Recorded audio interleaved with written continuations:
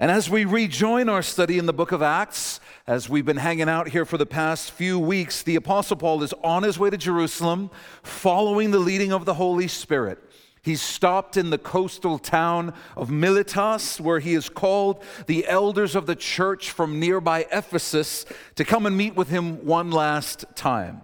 Ephesus was one of the most important cities in the Roman province of Asia, which is present-day Turkey, and Paul had planted a church while ministering there for around 3 years. And last week we talked about wolves, men who come in from outside the church and seek to draw believers away from the faith. Scripture tells us these wolves are not believers. They are sent by Satan, and their goal is to devour the faith of those they seek to deceive. And their means of deception is false teaching, doctrines that do not line up with the Word of God. Any of us are free to ask questions. You're free to explore the faith. But when someone comes into the church and seeks to spread unbiblical ideas and tries to change people's minds in a way that goes against the Word of God, they got to go. And should that ever happen here, the elders of the church will act for the good of the flock. We ended our previous study, as I said, in the middle of Paul's parting words to the Ephesian elders.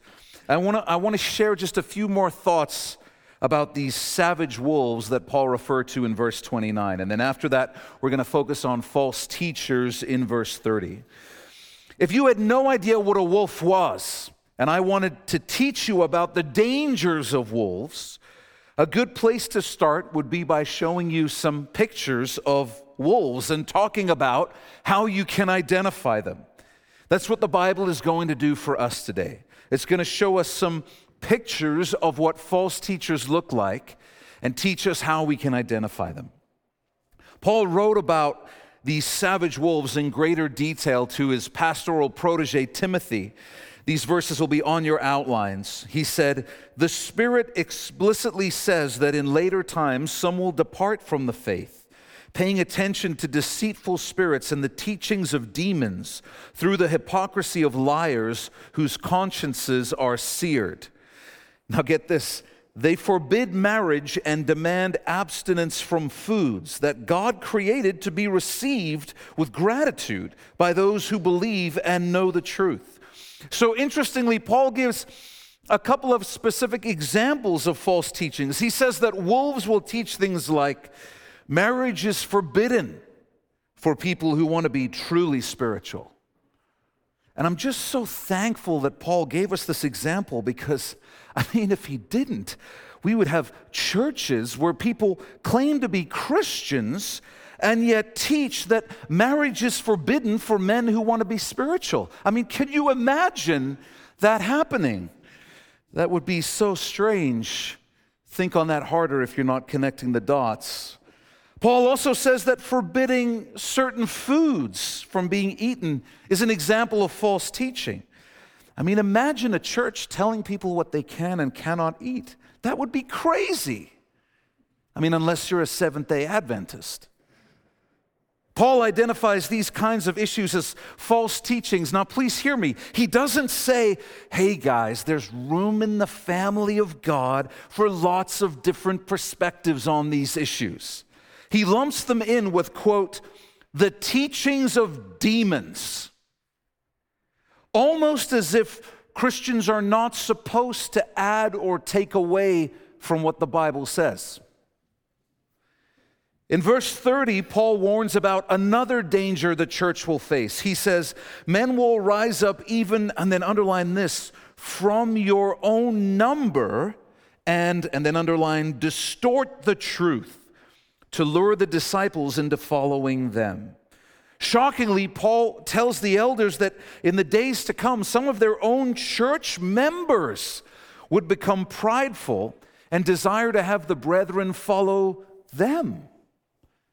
They won't generally teach blatantly false things like God isn't real. Paul says they will distort the truth. That word distort literally means to twist and manipulate the truth so that it's no longer the truth, but it still kind of sounds like the truth. You know, if you're trying to make a counterfeit $100 bill, you don't get your crayons, your scissors, and a piece of paper. You do everything you can to make it look like the real thing while not actually being the real thing. That's what false teachers do with the truth. How can we make this sound as much like the true gospel as possible without actually being the true gospel? How can we make this sound as legit as possible without actually having any real power to save? Such persons are overcome by the sin of pride, and it blinds them to the truth. They will often seek a point of contention with the elders so that they can then rally people in the church around that issue and draw them away from the church to themselves. These are folks who want power and influence in the church, like Absalom, David's son. In 2 Samuel 15, it says this about Absalom. It says, he would get up early and stand beside the road leading to the city gate.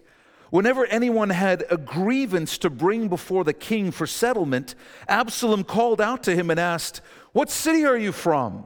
If he replied, "Your servant is from one of the tribes of Israel," Absalom said to him, "Look, your claims are good and right, but the king does not have anyone to listen to you." He added, "If only someone would appoint me judge in the land. Then anyone who had a grievance or a dispute could come to me, and I would make sure he received justice." Paul says, watch out for people like that.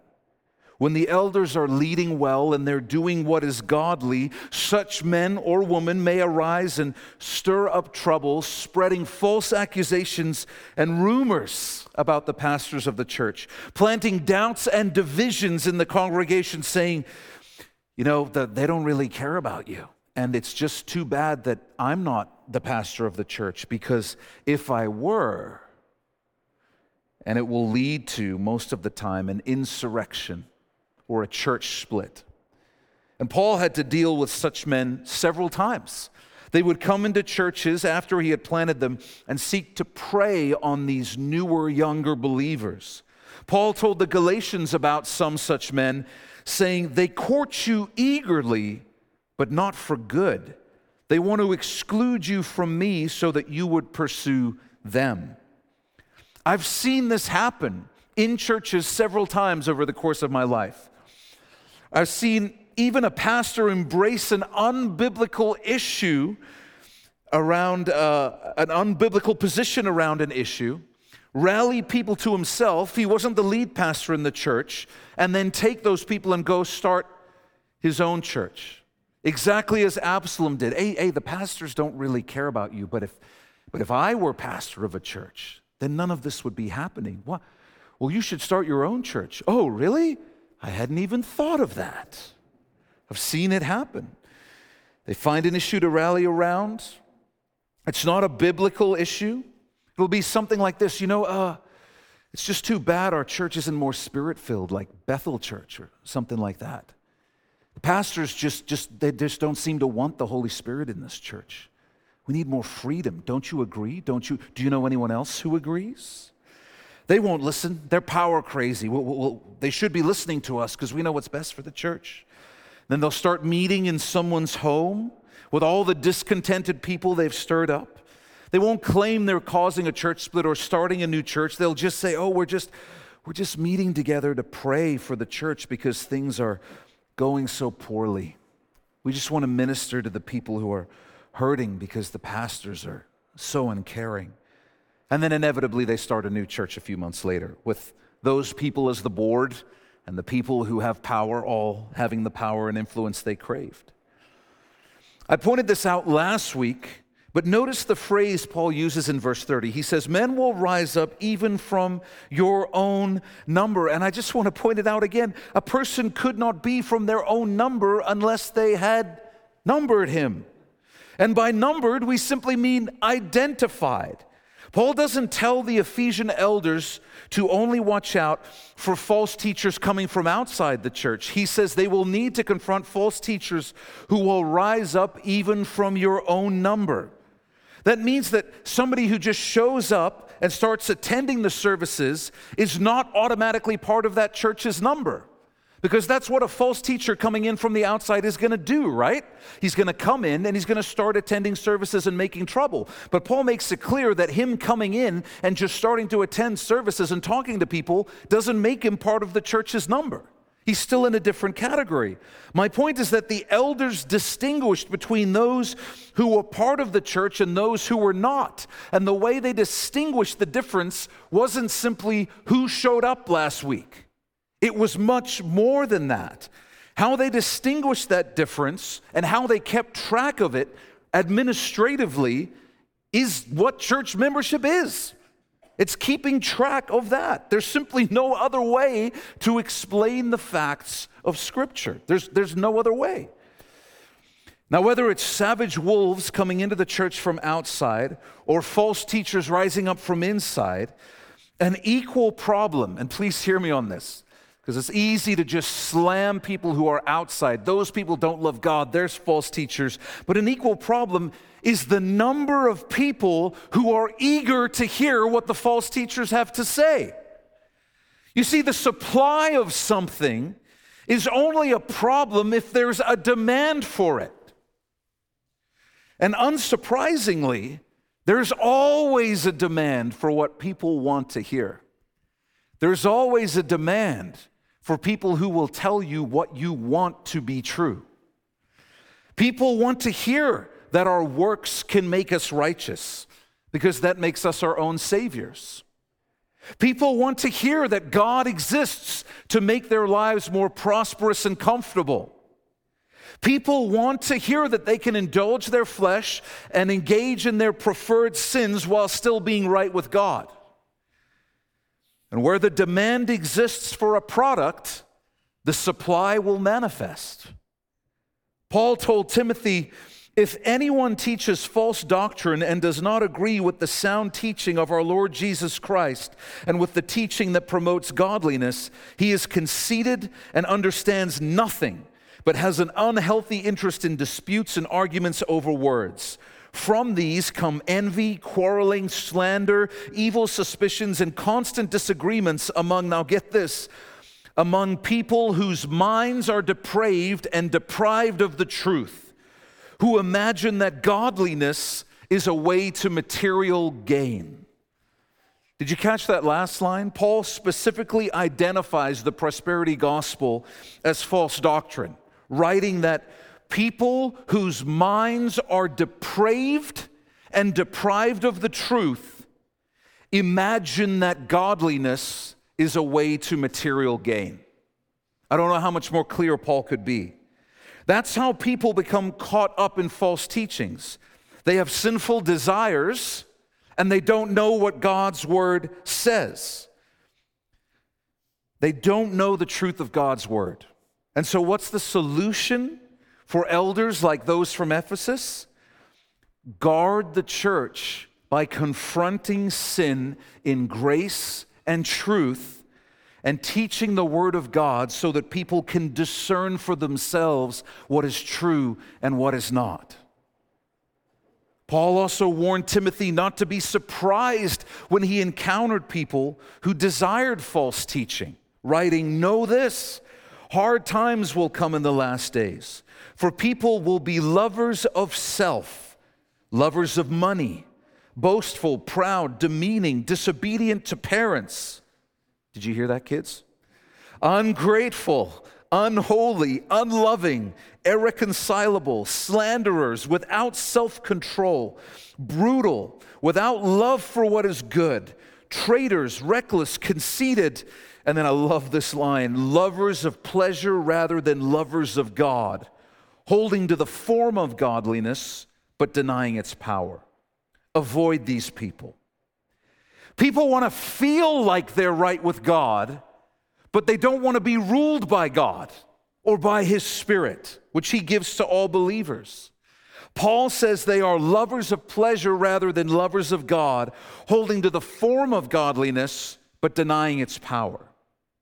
Paul continues, for among them are those who worm their way into households and deceive gullible women overwhelmed by sins and led astray by a variety of passions, always learning and never able to come to a knowledge of the truth. These false teachers would prey on women in the church spiritually. They would find women who were wrestling with shame from their past and point them to false teachings like asceticism and legalism, teaching that through good works, they could cleanse themselves from their sins. They could balance the scales. And if you've ever wrestled with shame caused by your sins, then you can imagine how appealing such an idea is. Oh, I can just balance the scales out. I like the way that sounds. They would find women who were being overwhelmed by passions. Use your imagination. Actually, no, don't use your imaginations. And they would offer false teachings that allowed them to indulge those sinful passions. You don't need to be a genius to figure out why someone would love to hear that. Oh, there's a way to interpret the Bible that lets me do exactly what I want? I'm interested. And the tragedy is that anyone who allows themselves to be deceived in such ways will find themselves, now please hear this because it's sobering, they will find themselves always learning and never able to come to a knowledge of the truth because they're learning from false teachers. Have you ever known someone who was always reading books about spiritual subjects and how to better themselves, but they never actually seemed to get any wiser? They never actually seemed to get any closer to the truth? That happens because people don't want the truth. People want their truth. They want a truth that allows them to live as they desire, as their own God, the Lord of their own life. And the result of that is that they're always learning and never able to come to a knowledge of the truth. The truth inherently demands that you make no demands of it. What I mean by that is if you want to know the truth about anything, you don't get to put preconditions on the table and say, I want to know the truth as long as it meets these conditions. You cannot have the truth. If you want the truth, you have to understand that the truth is just the truth. It's not concerned with your approval. It exists whether you recognize it or not. Paul continues talking about false teachers and says, just as Jannes and Jambres resisted Moses, so these also resist the truth. They are men who are corrupt in mind and worthless in regard to the faith. Jannes and Jambres were the two magicians present when Moses confronted Pharaoh in his court in the book of Exodus. And the idea is that just as they witnessed God's power and truth displayed right in front of their eyes and still refused to turn to God, so too false teachers are corrupt in mind and unwilling to see the truth. Peter wrote that false teachers seduce unstable people who have hearts trained in greed. Driven by forces like greed and lust and pride, Peter says they promise them freedom, but they themselves are slaves of corruption, since people are enslaved to whatever defeats them. Here's the idea. These false teachers are saying, follow me and you can be free. And Peter says, but look at them. They're slaves to their greed, to their lust, to their pride. They're not free.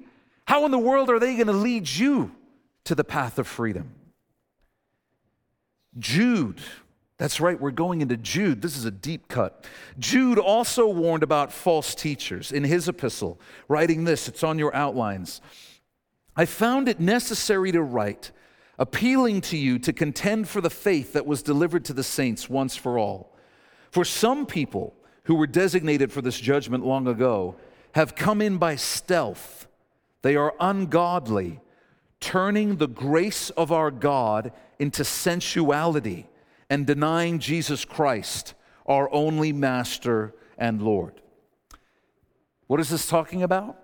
Well, to this day, there is a false teaching that ensnares believers who desire to indulge their flesh relationally. We've got kids in the room today, so we're going to have to play a bit of taboo, okay? It claims that because Christ has died for our sins and made us righteous, we can't sin. I mean, after all, if Christ has made us sinless and our salvation is secure, then that must mean that we can't actually sin anymore. And we can just enjoy the grace of God as we live however we want, knowing that it's covered by the grace of God. As I shared, this heresy is embraced almost exclusively by Christians who want to indulge the flesh relationally. That's why Jude says that false teachers turn the grace of our God into sensuality.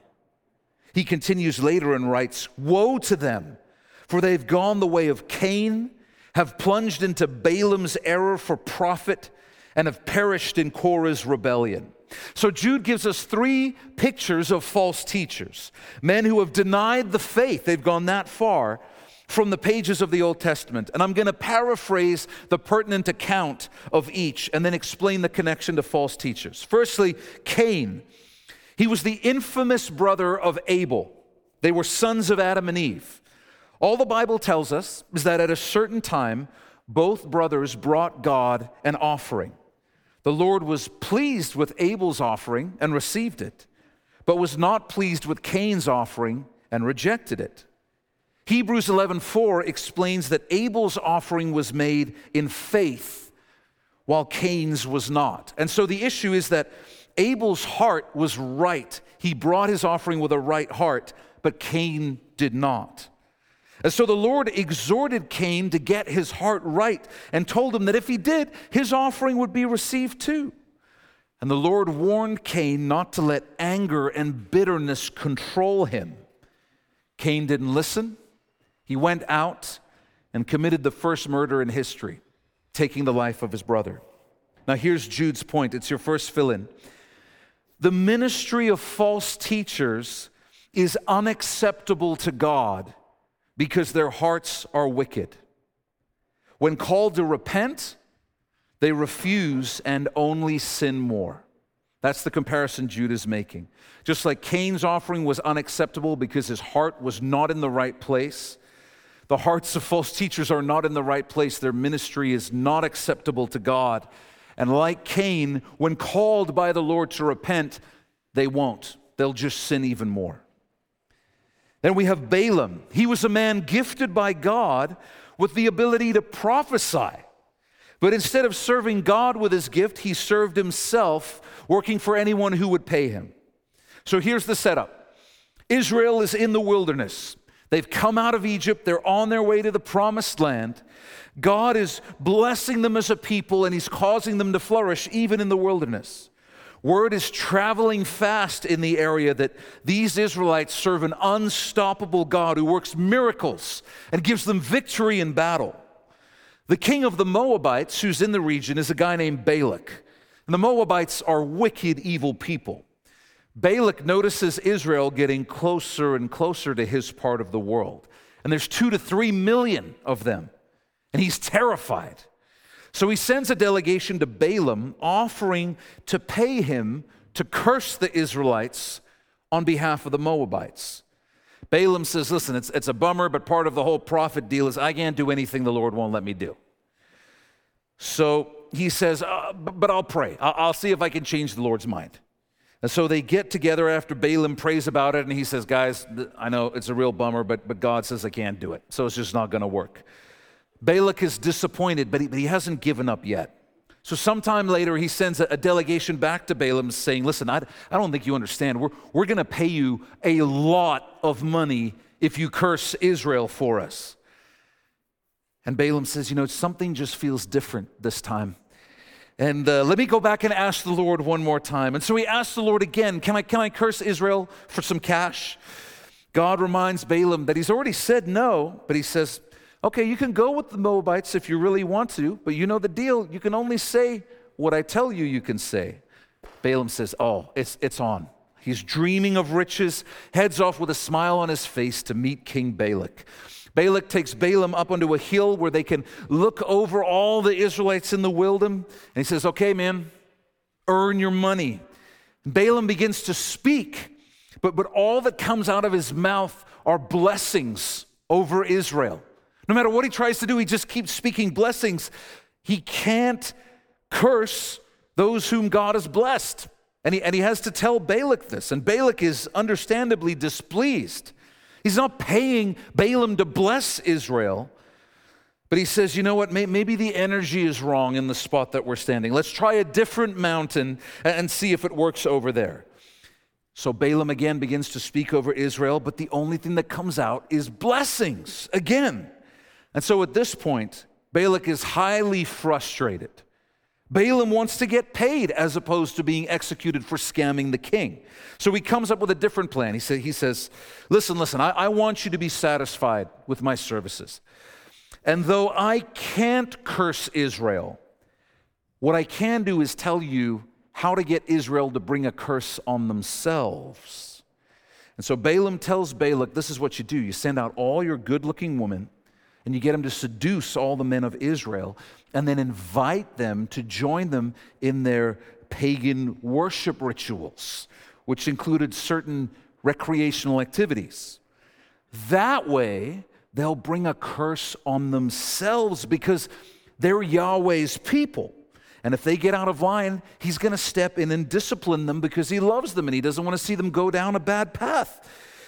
And here's the thing, Balak, if you do this, you can be the one to benefit when God disciplines his people. And that's exactly how it played out. Now here's Jude's point, write this down.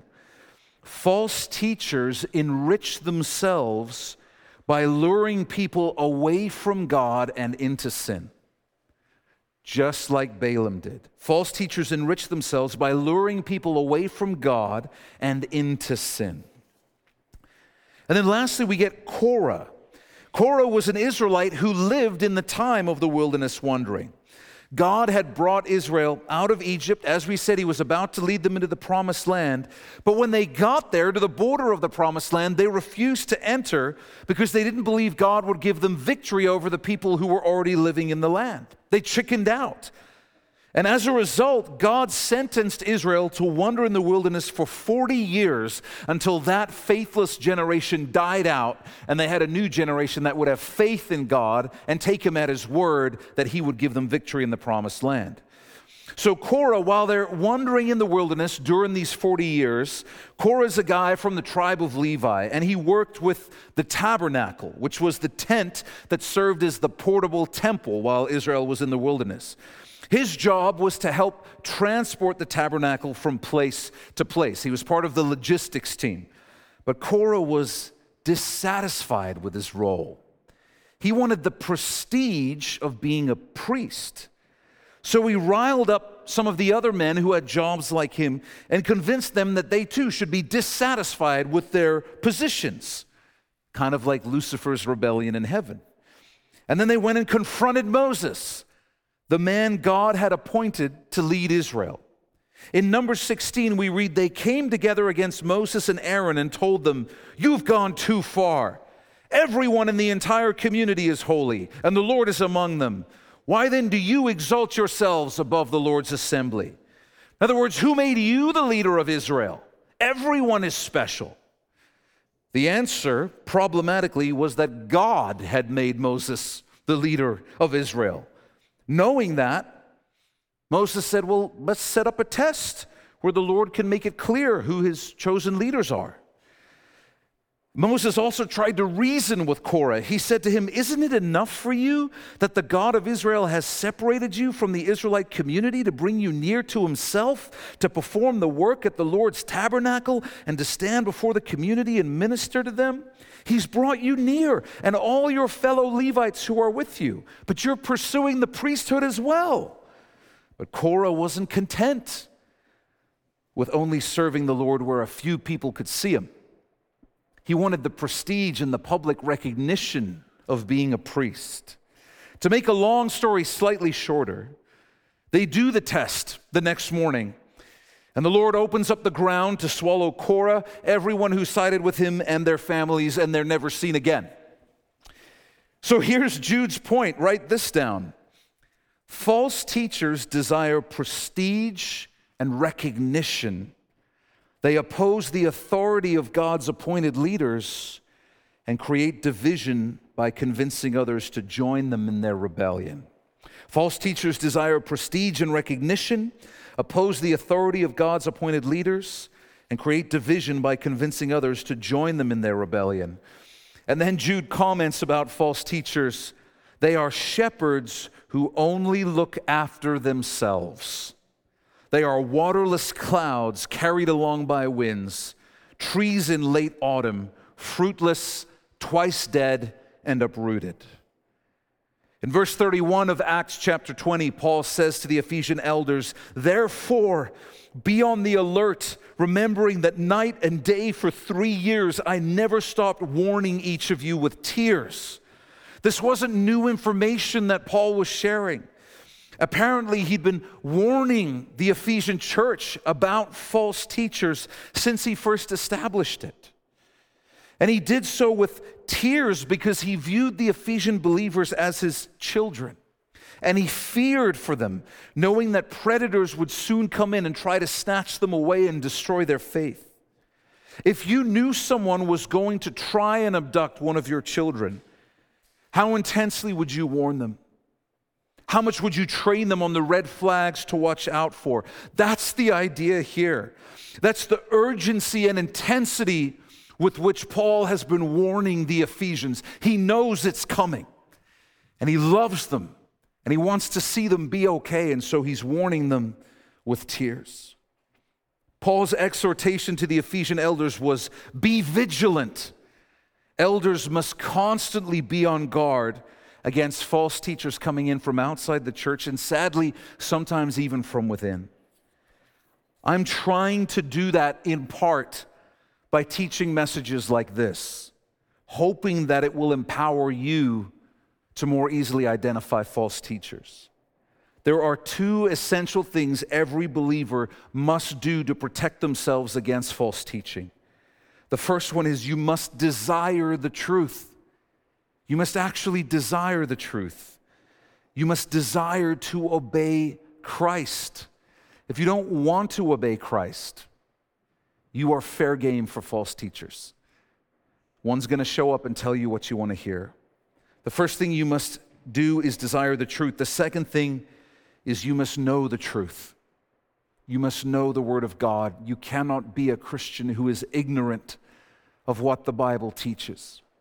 If you don't actually want to obey Christ, then false gospels that don't require you to obey Christ are going to sound delicious.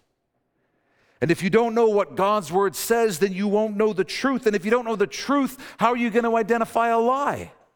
What are you going to compare it to?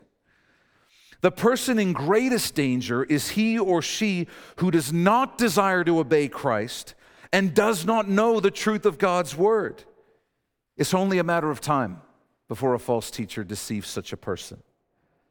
But the good news is that the person who desires to obey Christ and knows His Word is protected against the danger of false teachers.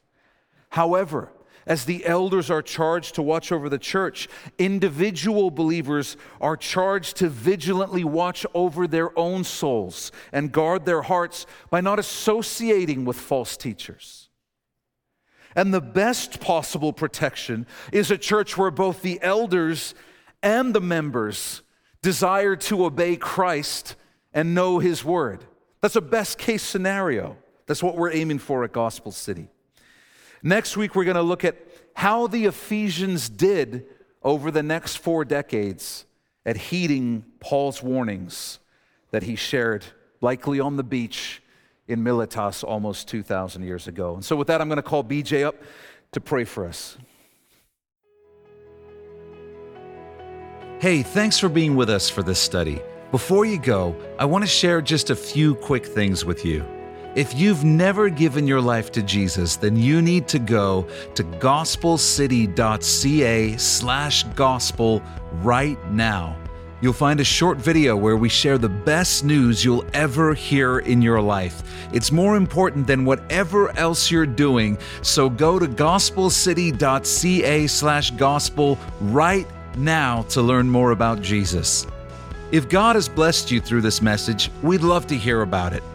Email us at info@gospelcity.ca and let us know how God has impacted your life through His Word. If you'd like to support the teaching ministry of Gospel City through financial giving, you can do so by going to gospelcity.ca/give. And finally, I want to invite you to follow us on Facebook, Instagram, and Twitter for updates and encouragements throughout the week. And you can find all those links in the top right corner of our website. We love you, Uppercase C Church. Be blessed.